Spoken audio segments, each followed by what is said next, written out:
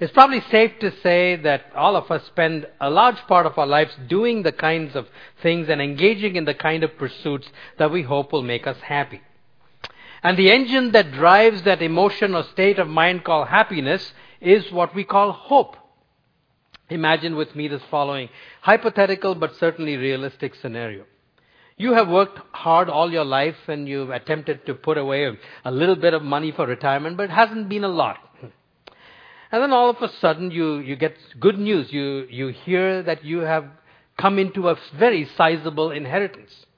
Imagine your state of mind as you are driving to the lawyer's office to pick up your inheritance check, and you're thinking about the drive from there to the bank where you're going to deposit that check, and then from there on your way to the travel agent to pick up the tickets for that cruise you dreamed about all your life but were never able to take, humming your favorite tune as you go along.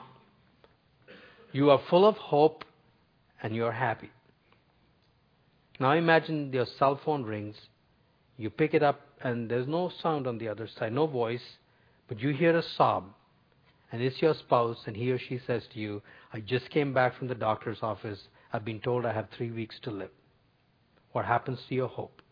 It crushes to the ground, and in one moment, hope changes to hopelessness, and happiness is gone. Hope is the engine that elevates that state of mind called happiness, and hopelessness is what brings it crashing to the ground. And further observations and reflections on life are enough to show to us that this thing called hope and hopelessness is an undulating cycle that most of us experience. It goes up and down, and so happiness and loss of happiness come to us in cycles. We also discover on further reflection on life that even the things that fill us with hope and when hope is realized and make us happy don't seem to have the ability to deliver that happiness for any length of time. A recent survey among lottery winners showed that 6 months after winning their sizable lotteries, they said their lives were no more happy than they were 6 months before they won the lottery. One of my friends put it this way. He said, everything in life seems to be booby-trapped. And one man came up with this bumper sticker, life sucks and then you die. And author Mark Buchanan says in response to this, we can sometimes get cynical. And he describes it very eloquently when he says, we can become so cynical that we poison ourselves, so self-indulgent that we devour ourselves, so despairing that we collapse into ourselves. In fact, self-pity and self-indulgence, boredom and despair, envy and greed, these are only yearnings gone sour. They are just a greasy residue that remains after yearning has gone unfulfilled too many times. We find trinkets to fiddle with, trivia to distract us. Everything becomes a frantic attempt to get the passion back or a plodding resignation to its death. Now you might say, well, I couldn't have said it that eloquently, but I kind of knew that. If you're honest about your life's experience, he said, that's true, that rings true. And Charlene talked about that yearning. What you may not be so aware of is who's the architect behind this yearning. Who has engineered life to be these cycles of hope and hopelessness and leave us with this kind of greasy residue? It's God himself. Buchanan continues in his book, Things Unseen. He made us to yearn, to always be hungry for something we can't get, to always be missing something we can't find, to always be disappointed with what we receive, to always have an insatiable emptiness that no thing can fill, and an untamable restlessness that no discovery can still. Yearning itself is healthy, a kind of compass inside us pointing to true north. Which of course sets up the question, what then is true north? And I want to take you to one passage in Scripture that is going to be the basis of this first message on heaven. The Apostle Peter, one of Jesus' disciples, writing to Christians scattered all over the first century Roman Empire, wrote these words. Praise be to the God and Father of our Lord Jesus Christ. In His great mercy, He has given us new birth into a living hope through the resurrection of Jesus Christ from the dead, and into an inheritance that can never perish, spoil, or fade, kept in heaven for you. So instead of an undulating hope and hopelessness cycle, Peter says, we have access to a living hope. And this living hope is tied to an inheritance. Not the kind of earthly inheritances that can fade away or that are robbed of their power to satisfy for any length of time, but an inheritance that is imperishable and which is waiting for us in heaven. This is what our hearts are yearning for, this living hope that comes from a grasp of an imperishable inheritance in heaven. And the goal of these three messages, today and the next 2 Sundays, is to delineate for you as well as I can the contours of this imperishable inheritance, that by grasping it, we may increasingly experience that living hope that remains unchanged even as life's hopes and hopelessness continue to go through us. Now, as a point of departure, I want to give you some curious facts that I learned in this process of researching this series of sermons. I learned that while the majority of North Americans believe in heaven and believe they are going there, when you scratch below the surface of these beliefs, most of them don't want to go there. In his book on Heaven, Randy Alcorn talks about a pastor friend of his who said, I would rather that my soul were annihilated after I died. I dread the prospect of going to heaven. And another Christian told him at a conference, he said, I am absolutely terrified of heaven and eternal life. Now that's pretty curious, isn't it? I mean, if you have an imperishable inheritance, why would we be dreading it? Why would we be terrified of it? And why would we rather prefer annihilation? And that coming from a pastor. Another curious dimension related to this is the fact that many of the leading Christian theologians who have written on this, on Christian theology and life, have written very little about heaven. Just a couple, and I won't bore you with a whole lot of details. Reinhold Niebuhr was a well-known Christian theologian of the 20th century, and in his book, Nature and Destiny of Man, a pretty large volume, said nothing about heaven. And he's talking about our destinies. And Louis Berkhoff, who's written one of the most classic commentaries on systematic theology, 737 pages, relegates heaven to one paragraph on page 737. Why this lack of interest in going there? If it's all that good. And there's probably many reasons, but there were 3 that I think kind of rose to the surface as I began thinking about them and as I read it. The first one is a belief that heaven will be boring. Isaac Asimov, who many of you know as a science fiction writer, said this, I don't believe in an afterlife, so I don't have to spend my whole life fearing hell, or fearing heaven even more. For whatever the tortures of hell, I think the boredom of heaven would be worse. Now, even though he's an unbeliever, the fact that he could think like that is interesting. The amazing thing is, most Christians think that way. John Eldridge, in his book Journey of Desire, says this. He says, nearly every Christian I've spoken with has some idea that eternity is an unending church service. We have settled on an image of the never-ending sing-along in the sky. One great hymn after another forever and ever. Amen. And our heart sinks. Forever and ever? That's it? That's good news? We lose heart and return once more to the present to find what life we can. But perhaps the man who said it most bluntly was a man named David Murrow. Don't take offense at this, but it's very, very relevant. And the book he wrote was Why Men Hate Going to Church. He said, an eternity singing in the choir, contrast that with religion A's heaven, where faithful men spend eternity making celestial babies. Or consider religion B's heaven, where martyrs enjoy the everlasting ministrations of 72 virgins. Guys, which sounds better to you, eternal singing or eternal sex? Is it any wonder why religions A and B are so popular with males? So for whatever reason, for a conglomerate of all these reasons, we've come to the conclusion that heaven will be boring. And as a matter of fact, even though we don't say it, when I was discussing this sermon earlier, or these messages with somebody else earlier on in this church, she said to me right away, I've struggled with that. I've thought heaven would be boring. The second reason is very childish images of what heaven is like. Maria Shriver, who's probably more known these days as the wife of California Governor Arnold Schwarzenegger, has apparently written a children's book, which is a bestseller, called What's Heaven's Like? It's one of those large picture books full of blue skies and fluffy clouds, that kind of a book. And she defines heaven like this. It's a beautiful place where we sit on soft clouds and talk to other people who are there. At night, you can sit next to the stars, which are the brightest anywhere in the universe. And again, whether we like it or not, these are the kind of images of heaven that have been smuggled into us. And no wonder it seems boring and it seems unbelievably childish. And a third reason is also, I didn't realize how widespread this was, that heaven is made up of disembodied souls.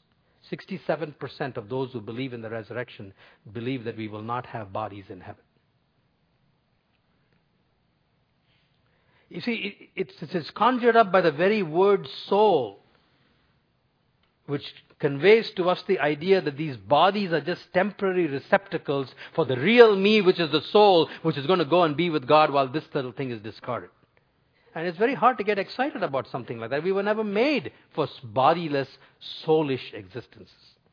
There are probably other reasons, but these are probably three of the main, prominent, significant ones why a lot of us believe in heaven but really don't want to go there when push comes to shove.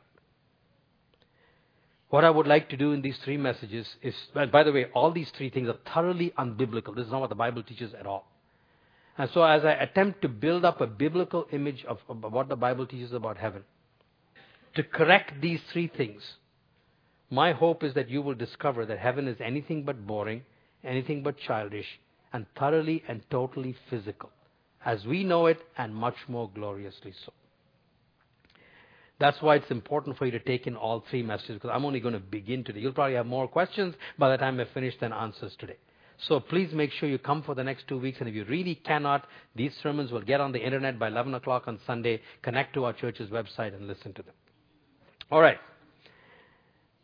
Today I want to focus on the third one, that we are not going to be disembodied souls in heaven, but will have resurrected bodies. And the starting point for understanding what the nature of heaven are going to be, and we in heaven are going to be like, is the resurrection of Jesus.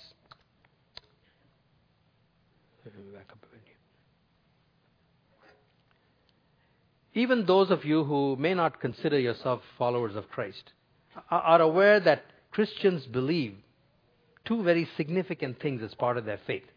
That Jesus was crucified by Roman authorities, and that on the third day, the event that they celebrate as Easter, that this Jesus rose from the dead. I want to speak to you for a few moments about the crucifixion. Because the cross represented for the disciples of Jesus a loss of hope. A plunge from amazing hope to hopelessness, much more so than that imaginary scenario that I painted for you at the beginning.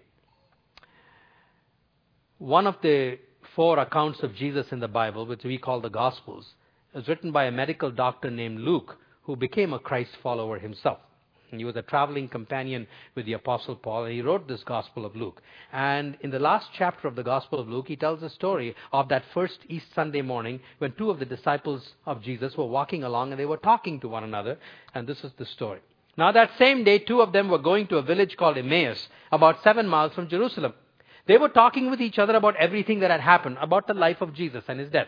As they talked and discussed these things with each other, Jesus, who had now been raised from the dead, himself came up and walked along with them, but they were kept from recognizing him.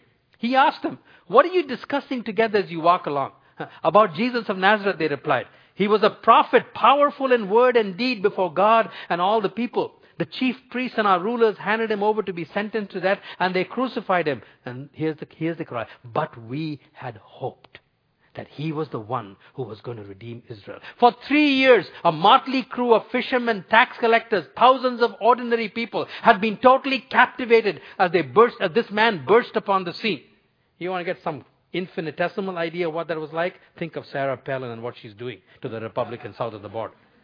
But that's infinitesimal. For 3 years, this man had burst in upon the scene, speaking like nobody had ever spoken, teaching like no one had ever taught, fearless like nobody had ever been before of the religious authorities, and reinforcing his teaching by amazing miracles. And they believed that this was the Messiah that was going to come. And after 500 years of ruthless captivity, first from Babylon, then from Medo-Persia, then from Greece, and now in Rome, finally Israel was going to be set free and the Messiah was going to set up God's kingdom. I mean, talk about hope. And it reached a crescendo on Palm Sunday. And in 5 days, it all came crumbling down when he was crucified. And crucifixion in Rome already had a symbolic meaning that many of us may not be aware of. N.T. Wright, in his book Surprised by Hope, says this: "The cross already had a symbolic meaning throughout the Roman world long before it had a new meaning to the Christians. This is what it meant. We Romans run this place, and if you get in our way, we will obliterate you, and we will do it pretty nastily too." Crucifixion meant that the kingdom hadn't come. Rome was still in charge, and for the disciples it meant they had backed the wrong horse for 3 years. Their hope had crumbled to ashes. Here's the point I want to make for you and me. If that was the state of affairs, and it had remained that way, if Jesus' crucifixion by Rome was indeed the last word in the story of Jesus, you and I wouldn't be here this morning. There would have been no Christian church.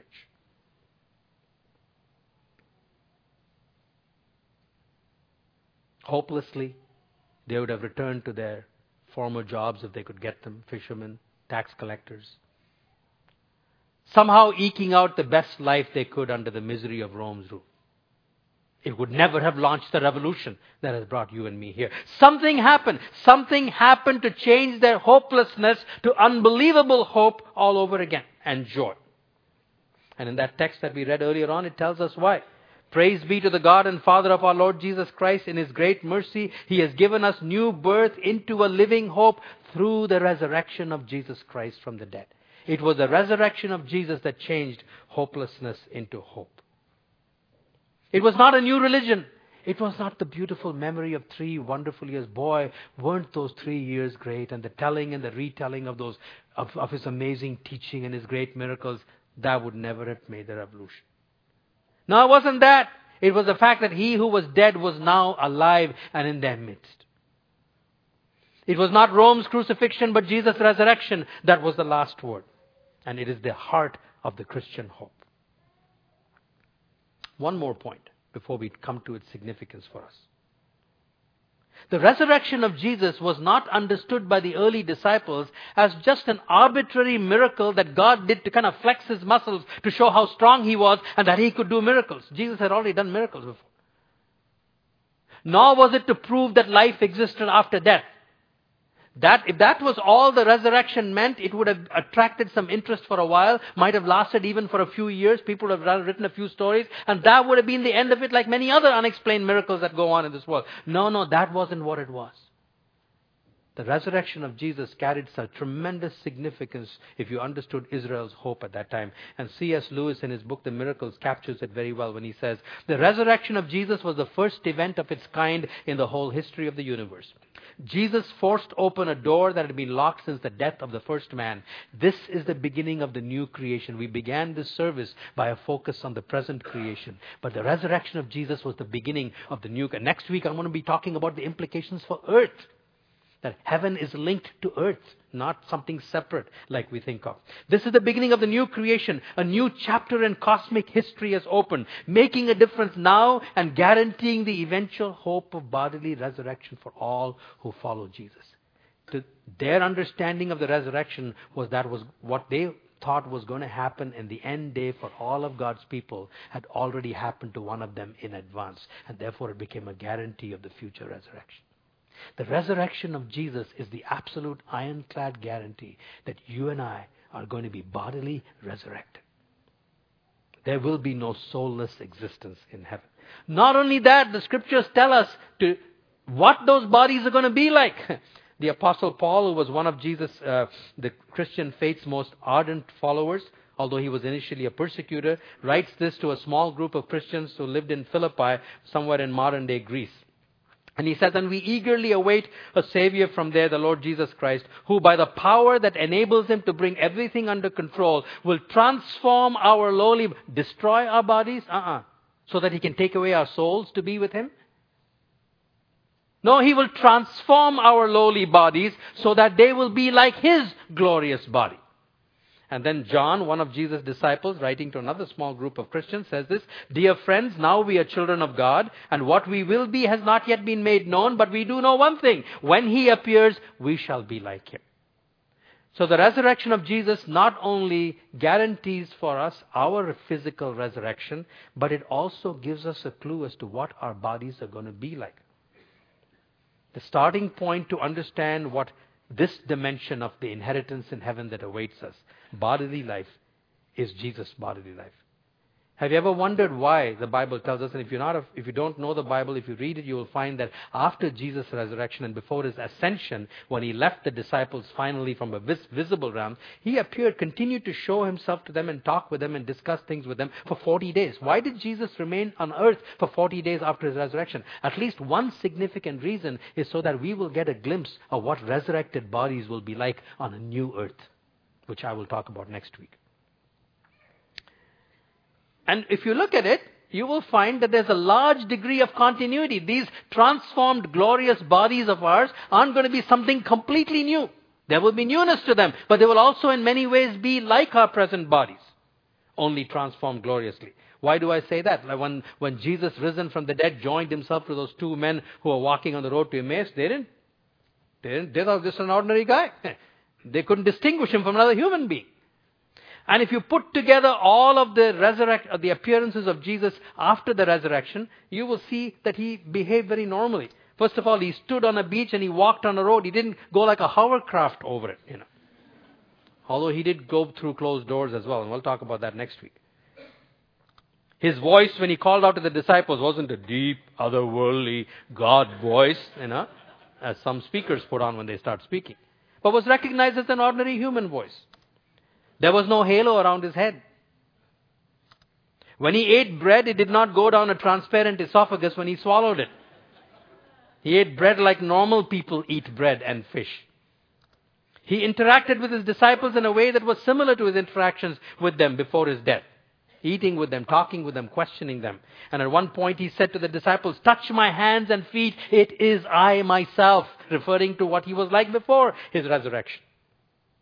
And so if this holds a clue to us, our glorious transformed bodies in heaven will have a strong degree of continuity with these present bodies, but they will also be glorious. And so I want you to imagine with me a little bit. And the reason why there is this continuity and yet discontinuity is that we cannot imagine something that we have no clue at all about. But we can imagine something that we can see now, but which will be extended. And Alistair McGrath, who's a British theologian, talks about the role of imagination. He says, imagining heaven does not imply or entail that heaven is a fictional idea, like imagining what Martians look like. That's not the kind of imagination. It is to affirm the critical role of the God-given human capacity to construct and enter into mental pictures of reality. Reality, notice, not imagination. Mental pictures of reality which are mediated through Scripture. That's what we're doing today. We are able to inhabit the mental images we create and thus anticipate the delight of finally entering the greater reality to which they correspond. Every November for the last 20 years, Sham and I have been going to the same place for what is our most anticipated vacation every year. I can have mental images of it right now and I can enjoy them right now. We have the ability to enter into that which our mental images can create and anticipate the delight of finally entering the greater reality. And so I want you to imagine with me, knowing that our resurrected bodies will have both continuity and yet will be far more glorious than we can imagine. And I can only suggest 2 or 3 things. This is just to stimulate your thinking. Somebody in the evening service last night already added a 4th and a 5th to this. That's what it's supposed to be, okay? First of all, beauty. Our bodies will be beautiful in heaven, but I'm not talking about North American criterion for physical beauty. In fact, John says we don't know what we will be like. We will be like him, and therefore we can be absolutely certain that our physical appearances will be beautiful to us, will be delightful to God, and be pleasing to one another. Can you imagine beauty without either insecurity or arrogance? All the beauty we know in this world today, you only have to look at the life stories of people in Hollywood.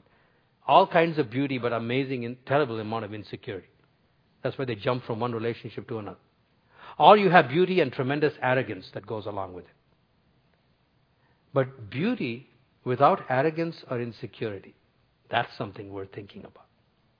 And you will never try to be beautiful. You know why? Because you will be beautiful, you will know you are beautiful, you will believe it, and you will believe that about everybody else. You'll never have to put up a placard saying black is beautiful, or pink power, or brown is beautiful, or anything like that. Secondly, heightened physical senses. Touch, taste, smell, sight. Every one of these things that has been given to us by God to engage a material creation is going to be heightened beyond anything we could ever imagine, because there's a redeemed material creation that is going to be part of heaven too. And that I want to talk about next week. And let me illustrate it in just one area, in the area of food. If you read the Bible, if you're not familiar with it, if you read it, you will be amazed at how many portions of the Bible have to do with eating and food. When Jesus rose from the dead among these 40 days, one of the things he did was eat with his disciples. The first thing he did was make breakfast for them. And one of the dominant images of heaven is the marriage supper of the Lamb. And there's no reason to believe that that's figurative, because the risen Lord Jesus Christ didn't eat figurative breakfasts. He ate literal breakfast with flesh and blood people. And you know what? Why did Jesus make food? These astronauts that go out for 2 months, they just eat freeze-dried stuff for 2 months. And they survive. If nutrients were all that were needed, we could just pump ourselves with nutrients on a regular basis, and we could live. He made so many things that were good to look at, good for food, and gave us abilities to taste it for the sheer pleasure of them. Heaven is not going to be a taking away of that. It's going to be an intensification beyond anything we could ever have imagined. And now apply that to every one of our senses that we have. And then imagine that it will be increasing forever and ever and never without limit. Are you beginning to understand something of what these glorious bodies will be like? And then there's a third one, because these two are just individual. There's a radiant community waiting for us in heaven.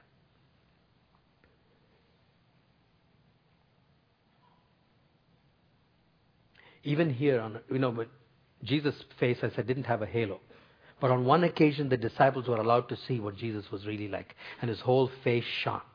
And many centuries before that, it happened to Moses. He was praying to God, and when he came down, he didn't know it. His face was shining. And we have an anticipation of that, don't we? Even in our everyday language. All of us can think of individuals. And what do we say? Boy, when so-and-so enters the room, they what? Light up the whole room. You know people like that, right? I could immediately think of 3 or 4 or 5 people like that. Being married to one helps, of course. But we all know that. Can you imagine? Can you imagine living in a community where every single person in that community, including yourself, is a person who lights up the room as soon as they come in? And will become increasingly so for the rest of eternity. What kind of a community is that going to be? Black, brown, Mongolian, Indian, Caucasian, every tribe, nation, language, everything that is beautiful in every culture in this world will all be concentrated in every individual in heaven to make them radiant. Come on, is it worth imagining? I haven't done this kind of imagination before. I'm going to try and learn to discipline myself. That's how you get a hold of this imperishable inheritance that will bring us a living hope that will survive above the undulating hopes and hopelessness of this life. By the way, C.S. Lewis in his book Great Divorce talks about how this community might even have no age to it. He says no one in that company, talk about an imagination, read the book The Great Divorce if you haven't read it. No one in that company struck me as being of any particular age. One gets glimpses even in our country of that which is ageless, deep thought in the face of infants, and the frolic of childhood in that of a very old man. So that's the radiant community that we have in heaven. So just 3 little clues. Now, one last question, and with that we're finished. Is everybody going to go to heaven? So if this is the glorious destiny for us, has Jesus' resurrection guaranteed that all of us are going to be there? Well, we've got to go back to that text for one important thing. Praise be to the God and Father of our Lord Jesus Christ. In His great mercy, He has given us new birth into a living hope. This living hope that comes from grasping this imperishable inheritance, and I've outlined to you one aspect of that, which is our resurrected bodies that are both continuous with and unimaginably more glorious than our present bodies.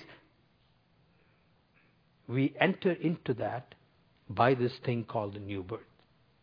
New birth is the key to entrance into the new hope or the living hope. So it's important for us to understand what that is.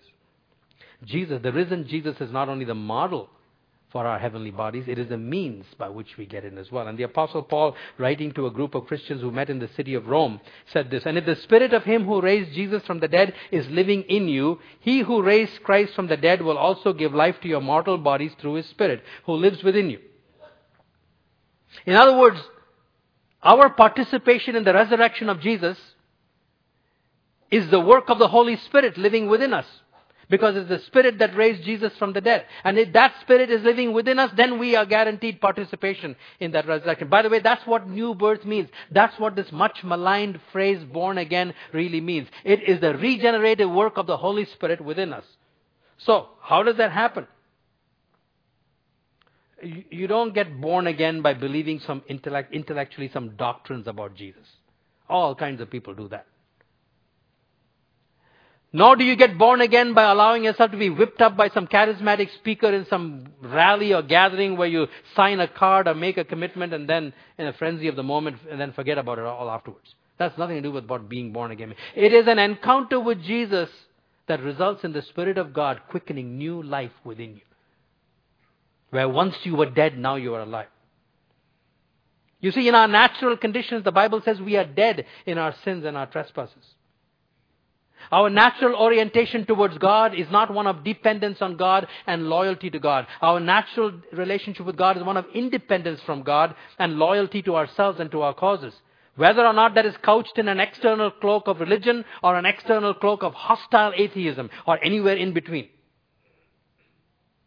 The central essence of our deadness, of our sinfulness, is independence of God, where we call the shots, we run our own lives. Remember how many times Charlene spoke of being in control, being in control, being in control. That good woman, good marriage, good children, but sinful, dead, because I have charge over my life. I also want to say something to you. Although these three messages are all about heaven, by implication, every message is about hell too. Because you see, to die in that state of rebellion and independence from God is to go to another destiny. Not of a living hope, but of a living misery. And one of the best ways to understand the nature of hell is not the medieval torture chamber ideas that were popularized and which caused reactions. But as you get a clearer grasp of heaven and what this imperishable inheritance is, I want you to think by implication that hell is the exact opposite of that at every stage. And I hope that as your appetite for heaven grows, your horror of hell will increase throughout these 3 weeks as well. And so, to be born again, to have the Holy Spirit of God regenerate us, is to acknowledge this condition of deadness, is to acknowledge our state of rebellion against God, to acknowledge that we can do nothing. As Charlene said in her testimony, I got to the point where I could do nothing to save myself. And a few weeks ago, if you were here when Dale Larsh spoke about the fact that no one can ransom his or her own soul. But to acknowledge that Jesus Christ died not just to get individual people to heaven, but to redeem a whole community of us, of which we are a part. And then to acknowledge that He died for us. Then we get united with Christ in His death. And the Apostle Paul writes in this chapter that if you are united with Jesus in His death, then you are united with Him in His resurrection. The only way we can be guaranteed our physical resurrection and participate in this glorious destiny that waits for us is to be united with Christ now in His death through faith in Him. So that's what this verse all means. Now you understand every phrase of it. Praise be to the God and Father of our Lord Jesus Christ. That's where our service began. In His great mercy, not because we deserved it, He has given us new birth through the Holy Spirit into this living hope through the resurrection of Jesus to an inheritance that can never perish, spoil or fade, kept in heaven for us. Next week, as I said, I want to talk about the implications of Jesus' resurrection for this earth that we live in. And what these new glorious bodies will be doing on a new remade earth. But for this morning, if you're a Christian, if you already are a follower of Christ, united with Him in His death and resurrection, exercise your imaginations. Get a hold of this living hope. And if you're not, if you're still on this journey, I understand that one simple explanation like I've given you this morning of new birth may not be enough. And so we have provided some special opportunities in our church for you to learn more. You don't need to do it now, but if you, in your bulletins, you'll find this yellow insert called an opportunity to explore the meaning of life. It's a program we have called Alpha. It runs for 10 weeks. The very first one is on Tuesday evening, September the 23rd. You can sign up for a no-commitment banquet. At 6 o'clock in the evening, we will serve you a nice hot meal. You will watch one video that lasts 40 minutes. It's called, the title is Christianity, Boring, Irrelevant, untrue, question mark.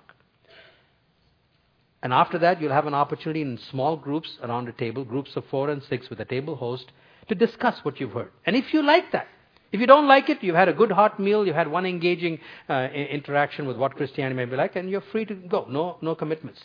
If on the other hand you say, you know what, I like this setting, I like this format, I like this way of exploring the Christian faith more, you can sign up for 9 more weeks, 9 more Tuesdays in a row, where you get to come at 6 o'clock, have a good meal, watch another video by the same man, and with the same group of people week after week, forming new friends, you can discuss in a non-threatening setting your questions as you explore the Christian faith. We would very strongly encourage you to do that. And also, if you're a visitor with us, we have a special package for you, a visitor's welcome package, that also has included in it 4 sermons that I've preached on some of the tough questions that often thinking non-Christians have that might sometimes be a roadblock to the Christian faith.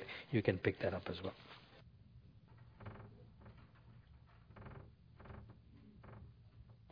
My blessing for you is very simple. I just want to bless you with a fertile imagination. May the Holy Spirit of God sanctify your imagination and allow you to think from where you are to what that glorious resurrection entails for you. May you grasp increasingly that imperishable inheritance that is awaiting you. May your lives be marked by a living hope. And may the people in this world see a down payment of that radiance in our faces and be drawn to Jesus. Go in Jesus' name.